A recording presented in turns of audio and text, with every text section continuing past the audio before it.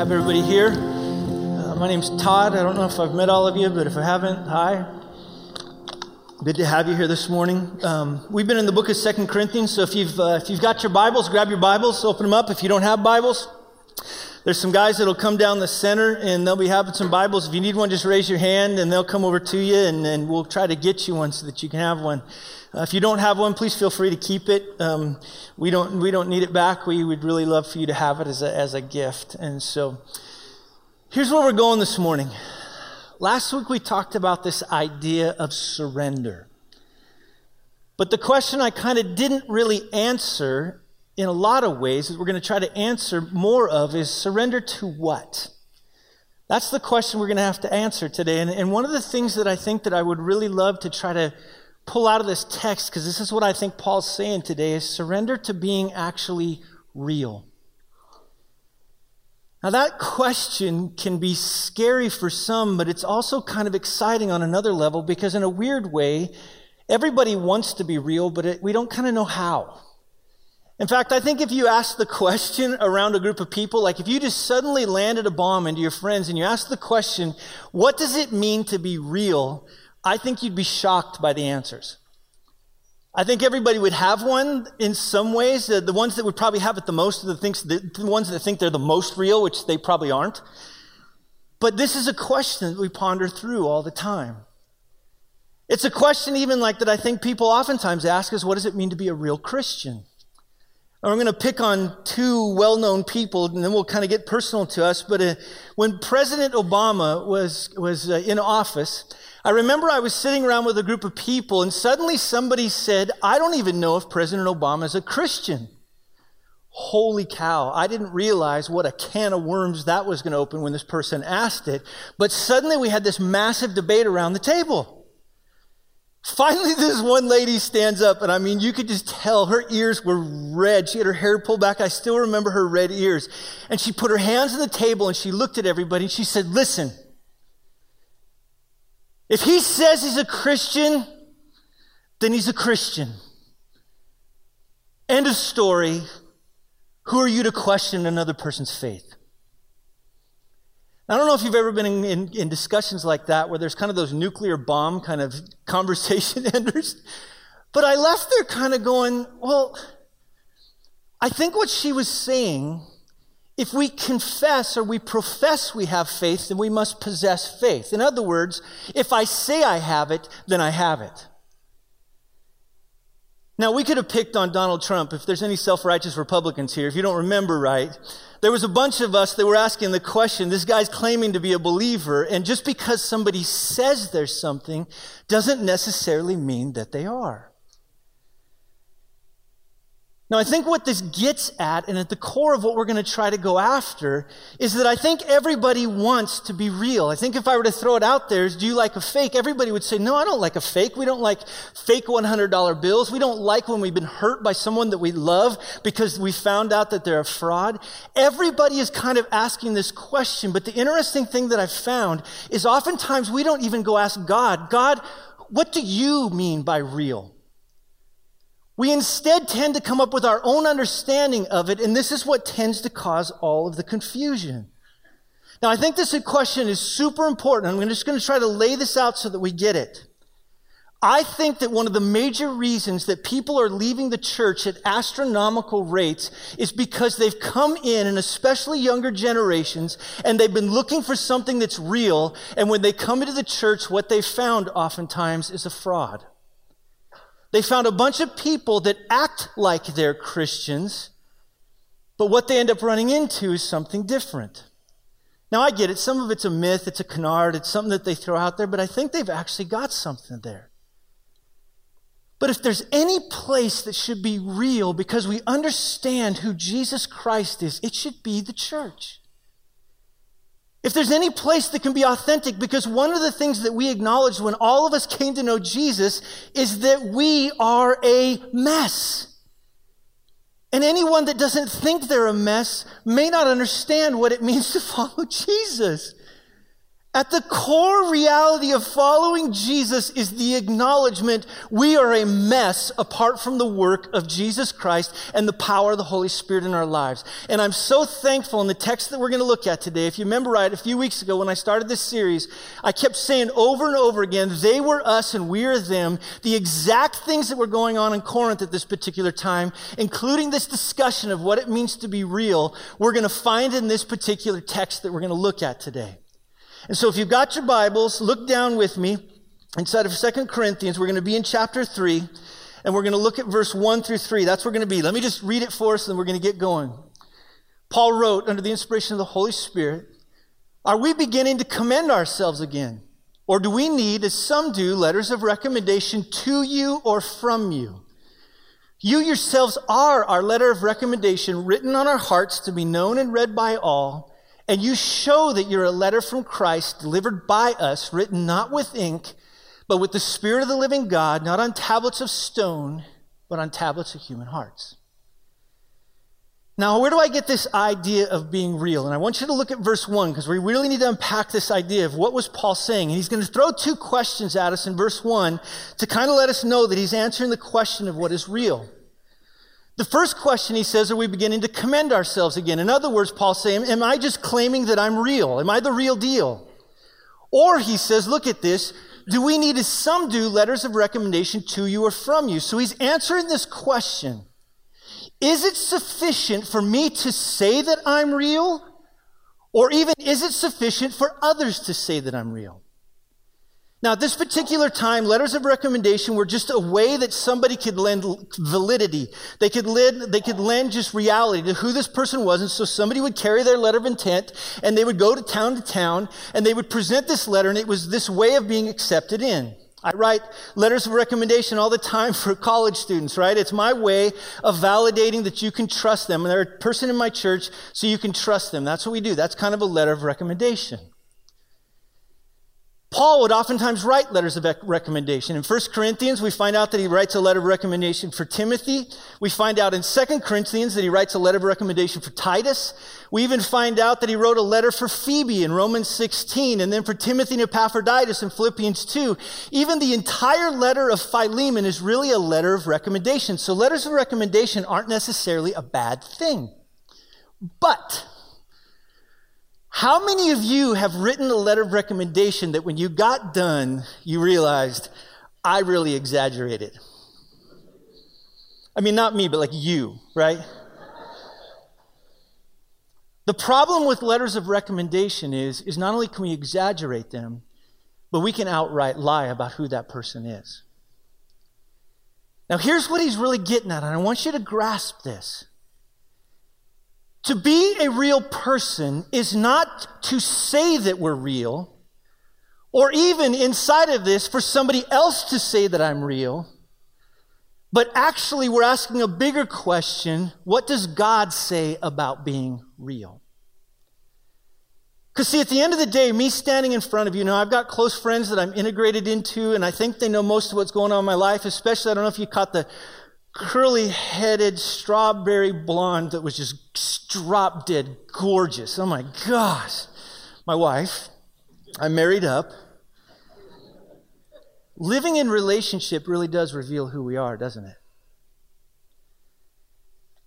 Now, one of the things that I've found about real people when we ask the question about what does it mean to be real is that real people believe saying or being called real is not enough. If you're somebody that's sitting there thinking that somehow you are real because you say that you're real, or that somebody says that you're real, you know that at the end of the day, there's kind of a facade in all of that. What he's trying to help them to get is that there's another way to gain this idea of being real. We don't have to say that we're real. We don't have to, for others to say that we're real. In fact, what he's going to get to in verse 2, the way that we really know that we are real is when we see that we're real. Now, this becomes so important when we talk about this idea of being real, because after a while, I think we can actually begin to think that we're real because others think we're real, or because even we think that we're real. But the problem underneath that, and here's the kind of the thing that Paul's going to go after, is that we can not only lie to ourselves, but people can even see us in a light, especially if they catch us at the right time and portray us as someone that we're not. So in other words, yesterday I had 2 events. One event was with me and my son, and I'm sitting down and I'm talking to him gently, and we're talking through life, and I'm walking him through the dynamics of being bullied by a couple of kids over at Skate Lab. If you would have caught me in that moment, you would have thought, oh my gosh, I'm filling in Todd for Dad of the Year. 30 minutes later, I was not the same dude. If you would have saw me then, you would have called Child Family Services maybe, right? I mean, it's just like, gosh. And I shouldn't tease about that. But there's just this reality that sometimes a snapshot of who we are, or who I say I am, or how others perceive me, can cause me actually to lie about myself. So what does Paul say is the answer? In verse 2, he's going to say, you yourselves, look at this, are our letter of recommendation written on our hearts, to be known and read by all. Now, in Paul's next sentence, what he's going to do with this, and it's just loaded with meaning when he says, you yourselves are our letter of recommendation. In essence, he was saying that authenticity is not about a letter. It's not what others say I am. It's not even what I say I am, but being real happens through sharing intimate life with other people. Let me explain this so you can kind of capture this. The words our hearts, if you kind of catch it there, is speaking of Paul, but it's also probably speaking of Timothy and of Titus. And the things that he says about them is that you all are written, I love this term, on our hearts. In ancient thought, one of the things that was key about the heart was it was this place that was the most core part of who I am, the most mysterious part of my being, but it was also the place that dictated out of my inner life all the decisions I made. And in fact, you'll see all throughout the Bible that not only is God after my mind, what we learned a couple weeks ago, but God is after my what? My heart. It's the place in which the Spirit works inside of a person. And at the epicenter of Paul, I love this, and this is important. God cemented the Corinthians inside of Paul in the depths of his heart after they were captured by Jesus. He had tied them together inside of a relationship. And in fact, it's used in what's called the perfect tense, which means he cemented them and he keeps cementing them in there. And in fact, that word that's used there for written actually means engraved. In other words, God engraved on Paul's heart his love for them, which means this letter was better than something I could carry around in a backpack. This letter had a character to it that it couldn't be forgotten because it was etched on my heart. It couldn't be lost because it was carried inside of me. And he wasn't talking about warm, fuzzy feelings. See, the thing that Paul kept characterizing himself is not by what you can say, but what you can see. He said, you saw that I loved you and I sacrificed. I worked so that I wasn't a burden on you. I came into your life and I walked you through all kinds of various realities. I knew that some of you have battled with sin all of your life, and I was there loving you. In fact, he says later on in 2 Corinthians and even 1 Corinthians, I just had anxiety for you. It made it obvious that he was kind of a father in the faith, 1 Corinthians 7, and he treated them like his children. He didn't say that he loved them. Others didn't say that Paul loved them. They could see that he loved them. To be real has a unique character to it. It's not about what we say, it's what we see. That's what he meant by being written on my heart. He said, not only that, but think about it. He says, you're this letter, and I've carried it around, written on our hearts, look at this, so that it can be known and read by everybody. That word that's used there, that word letter, is not like a private letter, it's an epistle. It's something that can be read. In other words, Paul says, everywhere I go, there's always evidence of what God used me to do in your life. I'm not just claiming to be apostle. I'm not just claiming to be something. I have actually dove in there, and I'm not just saying it. You saw it, and others now see the evidence of what God did there. Now, here's the thing we need to understand.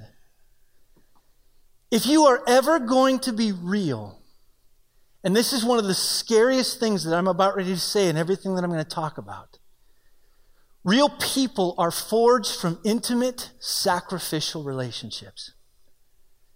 Now think about this. Why do we avoid them?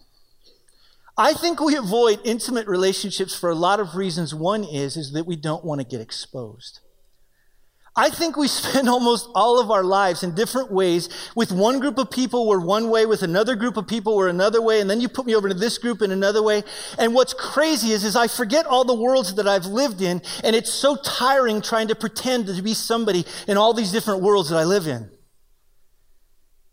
Then in the midst of it, we just kind of want out. We want to get out of this facade. But then what we tend to do then is to isolate ourselves and go back internal instead of Paul laying out this reality. If you really want to be real, now just listen to me because this is so important.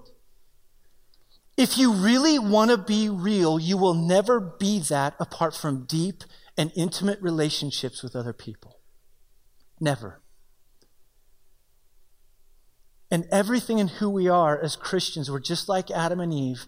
We like to pretend and blame and hide. And God says you will never be real apart from that. We're afraid to be honest about who we are.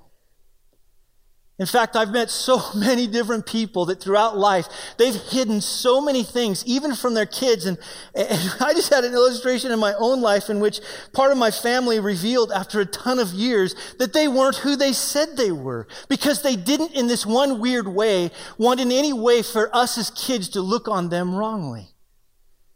We hide, we cajole, we pretend, and then in a weird way we isolate. You're seeing this over and over within our culture. One of the places that we go isolate ourselves is online. You ever notice that? We go on there and we find somebody that we want to be, and so then we portray ourselves as something that we're not. It's called Facebook. True? Seriously, when's the last time somebody put on there like a picture of them screaming at their kids? We always put them on. It's like, hey, Disneyland, I'm the best parent. Hey, look at us, we're doing this. Hey, right? And all the while, in a very vicious and wicked way, we've learned new ways to isolate ourselves, to hide, and to pretend. And Paul says, you know that's not the case. In fact, all throughout 2 Corinthians, he said, you were with me, you saw my life, and I was with you. In fact, the more that we go online, and the more we begin to hide from relationships, the more actually we become a fraud. Now, Paul's going to keep going here because he wants him to get a little bit more. And I'm going to unpack these things a little bit further as we move along. Now, wondering inside of his head if they were going to think then that somehow he wrote the letter or that they wrote the letter, he says something so powerful. He says, and you show that you're a letter from Christ, and I love this, delivered by us. That word delivery actually just means ministered. It doesn't even mean delivery. So let me just say this again. And you show that you're a letter from Christ, ministered by us. In other words, you all are the letter you are because Christ wrote you. He said, when I came amongst you, 1 Corinthians 2, I decided to know nothing amongst you but Jesus Christ and Him crucified. I just came amongst you and I just talked about Jesus and reasoned about Jesus and wrestled with Jesus with you. And then he says, what starts to happen is then you begin to become this letter from Jesus. You all begin to take on the very character of the one who wrote the letter. That word show there, it comes from this Greek word which means manifest, which all the way through 2 Corinthians, Paul is going to talk about it, in which he's trying to help us to understand that when Christ does a work in us, the letter that he writes is of his very own character. That means all of these people that used to be liars and thieves and adulterers and all those other things, Paul said, you know this. Jesus came into your life and he radically changed you.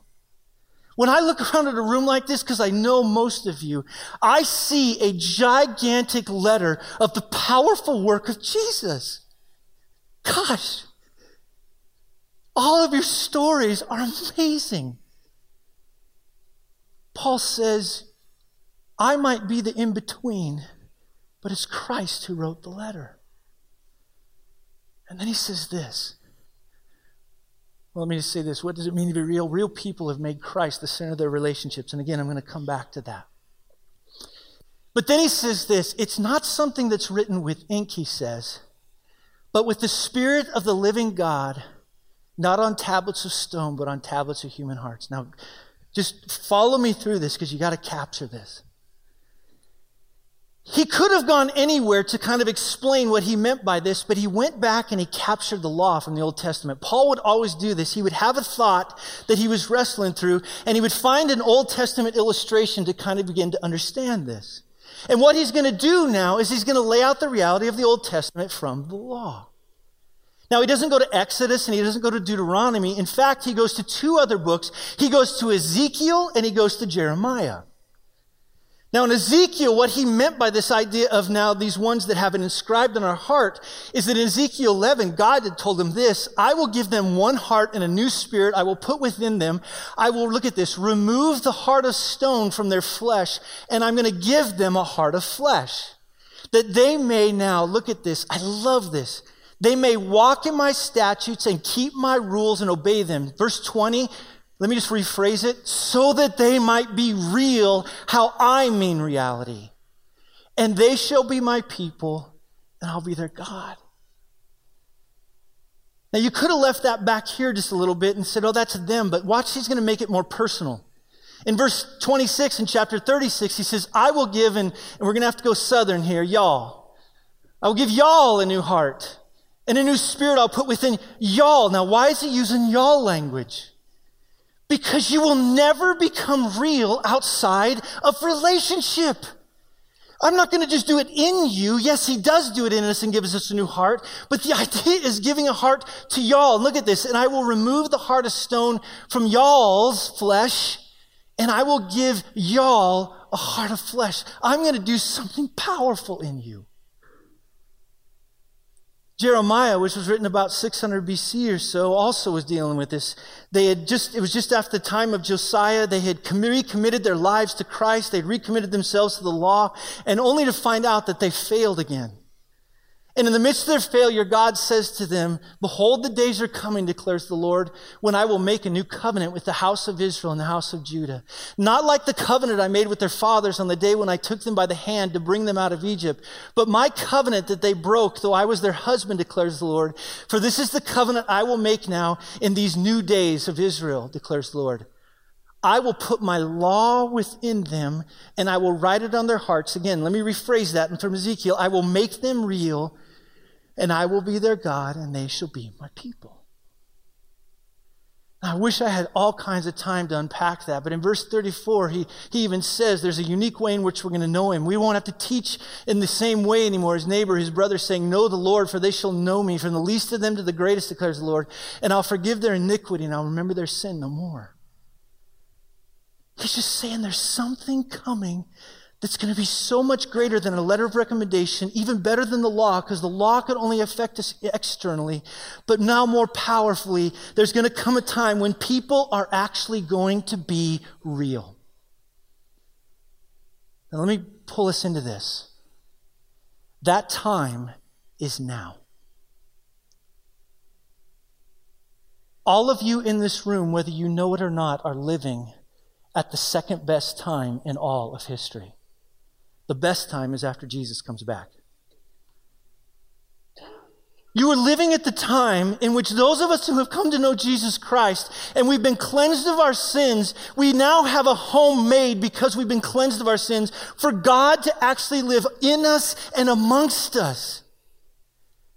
And in fact, when Peter wrote about this, he says, look, there's a time, he said, concerning this salvation, which the prophets who prophesied about the grace that was to be yours searched and inquired carefully, inquiring what person or time the Spirit of Christ in them was indicating when he predicted the sufferings of Christ and the subsequent glories. It was revealed to them that they were serving not themselves but you, and the things that have been now announced to you through those who preach the good news to you by the Holy Spirit sent from heaven. Look at this. Things into which angels long to look. Did you know all of history was coming to this point, and every prophet wished they could be alive right now? Right now, at a time that when we confess our sins and we repent and turn and go the other way and we receive forgiveness from Jesus, now all of a sudden we can have our lives radically transformed. We're alive at the second best time in all of history. But the problem is, I don't think we believe it. Now, let me give you an illustration. Yeah, you like my new car? I just took a picture. anybody know what car this is? Anybody? A fancy one? Good answer. It's fancy. It's a Hennessy Venom GT. It's the fastest street legal car made. And you can get one today for just $1.2 million. Now let's just imagine, because I don't have $1.2 million, that I got this car. Not only that, but after getting it, I told you on the phone, great news, I'm coming to pick you up and you're going to take a ride in my new Hennessy Venom GT. I get over to your house and you're like, no way. You climb in the driver's seat and I said, not only that, but we have an entire track to try this thing out. After getting over your fear of the fact that I'm driving, you're like, let's go. We get over to the track, man, and you know how those cars sound, gurgle, gurgle, just that sound, right? And we're sitting there on the track, and I put it into first gear, and I just peel out, and we're going like 4,000 RPMs, and we're just going. What are you thinking? Shift!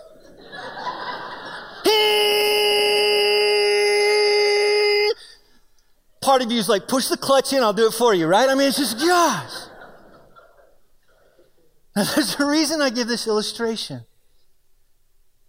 I think we've been invited in the greatest thing in the world, which is better than a Hennessy Venom GT. But we're Christians driving in first gear. God didn't design us to drive in first gear except to peel out at the very beginning. He designed us to find second gear and third gear and fourth gear and fifth gear, and I don't know, this one's probably got like 12 gears, that's how cool of a car it is. He's designed us to operate at a level that I don't think we as believers understand, and this is what Paul's saying. He said, do you understand what you're a part of?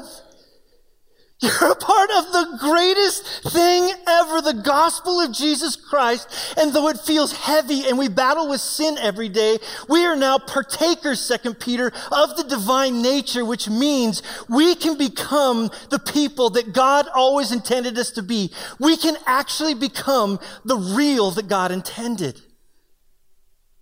In fact, the whole goal of the church, I believe, in every epistle that Paul wrote is everything about learning this amazing hot rod that we really are. We are a high-performance group of people that are indwelt by the power of the Spirit of God, that same Spirit that rose Jesus Christ from the dead. And now the fun of what it means to be a believer, and not always fun, but as we deal with sin and we begin to surrender and we begin to then put ourselves intimately into groups of people, we can actually become the real that God intended. That's powerful. In fact, the rest of the way from 2 Corinthians 3 all the way to 6:3, this is what Paul's going to unpack for us. He's going to let us know, do you get who you are?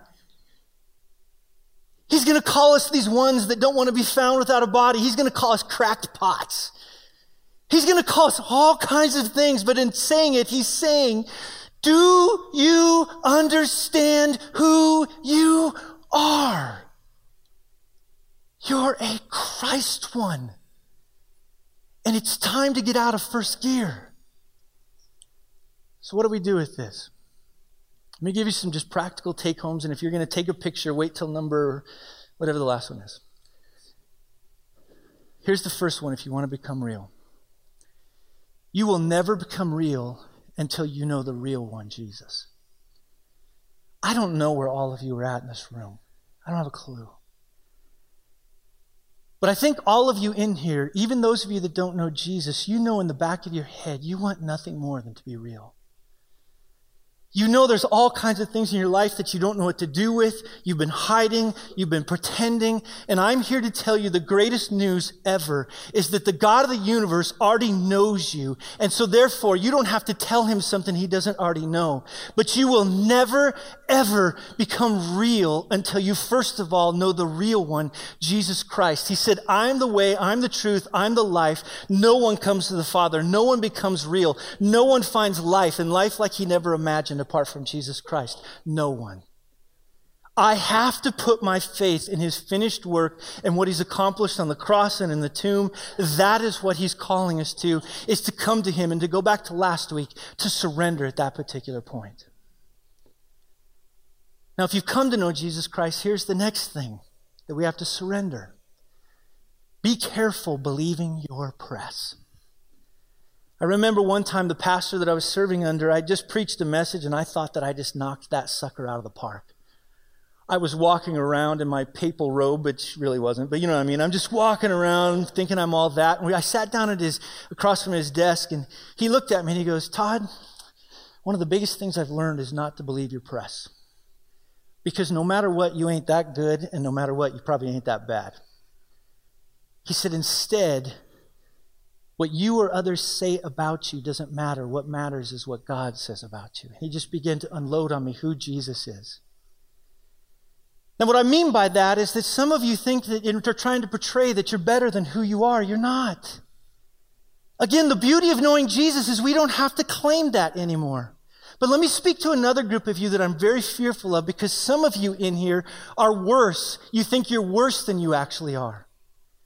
Even as somebody in here that thinks, I can't come to know Jesus, you don't understand what I've done. I'm here to tell you, God already knows it, and he's forgiven sins of people that are far worse than you are. Even the thing that I hate within the church, and I mean it, I hate when people say, I'm just a worm. That is a lie from the pit of hell. You are not a worm. You are a son and daughter of the King of the universe. We love to preach that because we're trying to make you feel bad. We don't have to make you feel bad with false theology. We can bring to you the truth. The truth is, if you know Jesus Christ and you're sitting here today, you are a child of the King. And to call yourself a worm is to tell God, God, you are insufficient, and that is the worst thing you can tell God. Don't believe your press. Here's the next one. You're not a bumblebee or a worm. Choose deep, meaningful relationships. Now, what do I mean by that? Well, there's two types of insects, and I didn't know you'd know this because I didn't know it. A bumblebee is a social insect, and a worm is a solitary insect. Did you know that? Who knew that? You need to read more. Good job. All right, here we go. Now, a bumblebee is that one that goes flower to flower to flower to flower to flower, pollinating as he goes. And by the way, let me just confess to you, that's me. We never really get involved in anything. We just keep going flower to flower to flower, and in a weird way, nobody ever really knows us. We can start to pretend. We can start to be somebody that we're not. I say this because in my own life, I've noticed myself as a bumblebee, and I don't even mean to, but after I've gone from person to person to person to person, all these different things, because that's what good pastors are supposed to do, and we bumblebee around pollinating the masses with our goodness. All of a sudden, we can realize, if we're not careful, that I'm a fraud. Then what frauds do is they become worms, and not like I was talking about. I just violated my own thought there. We become solitary. We hide. If you're somebody in here today that's a bumblebee and doesn't have tight-knit relationships, then one of the things you need to do is you need to make a decision and surrender today and say, I'm going to get myself into deep, intimate relationships, because you will never be real until you do that. For those of you that are kind of like me, I'm what's called a functional introvert. I can function out there, but I go hide really quickly. Those of you that are hiding right now, you will never be real until you actually build relationships. Here's the second thing. We're too busy. Anybody know what FOMO is? Fear of missing out. Oh, we have fear of missing out, don't we? And what starts to happen in our fear of missing out is we start to get involved in everything. We want our kids out involved in every sport, and we want to be involved in every activity, and we want to go on every vacation, and we want to do all these different things. And after a while, we are so spread out that any longer we don't have time for deep, meaningful relationships. And again, let me just confess in front of all of you, this is me. There's this weird thought that if my kids don't get involved in every single sport, do you understand? They're going to be an insufficient human being. Did you know Abraham Lincoln really didn't play sports? He turned out okay. He chopped wood, dang it. That's what you should do with your kids. Which brings us to the second one. We need to create new stories. We need to center our relationships around deep, meaningful relationship with Jesus. And when we don't do that, what we start to do is we start to find our identity in our jobs. We start to find our identity in our families. We start to find our identity in our activities.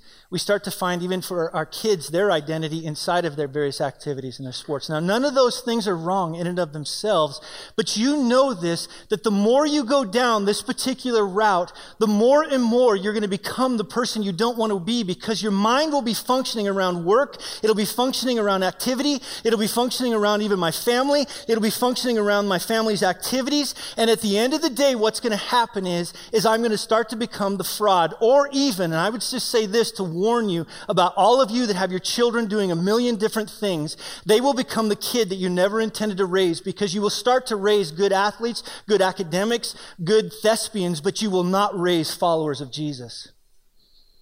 Now, I don't want to be legalistic here. I think it's just at the end of the day, we have to decide what's most important. Remember the rich young ruler in Matthew 19? He came to Jesus and he said, "What must I do to be saved?" Jesus said, started laying out the commands. And he said, "All of these I've done since my youth." And all of a sudden, Jesus went to this core place in who he was. He said, "Then sell everything you have, give it to the poor, and follow me." And what happened to the young man? He walked away sad. The surrender that I think we have to do is, again, it's not that those things are bad. Even money. I feel like sometimes churches talk about money like it's evil. Money is not evil. What's evil? The love of money. See, what this starts to do is the more that I get into relationships, I start to find out what my idols actually are, those things that I love that aren't Jesus. The more I begin to kind of move things away so that I can have deep, meaningful relationships, people start asking me questions about who I am and how it's really going. They see how I treat my wife. They see how I treat my kids. They see how I live my life. They see my patterns. And if you've got kids like I do, they tattletale on me all the time about my deficiencies and weaknesses and idols. But listen to me. This is the surrender we need to do.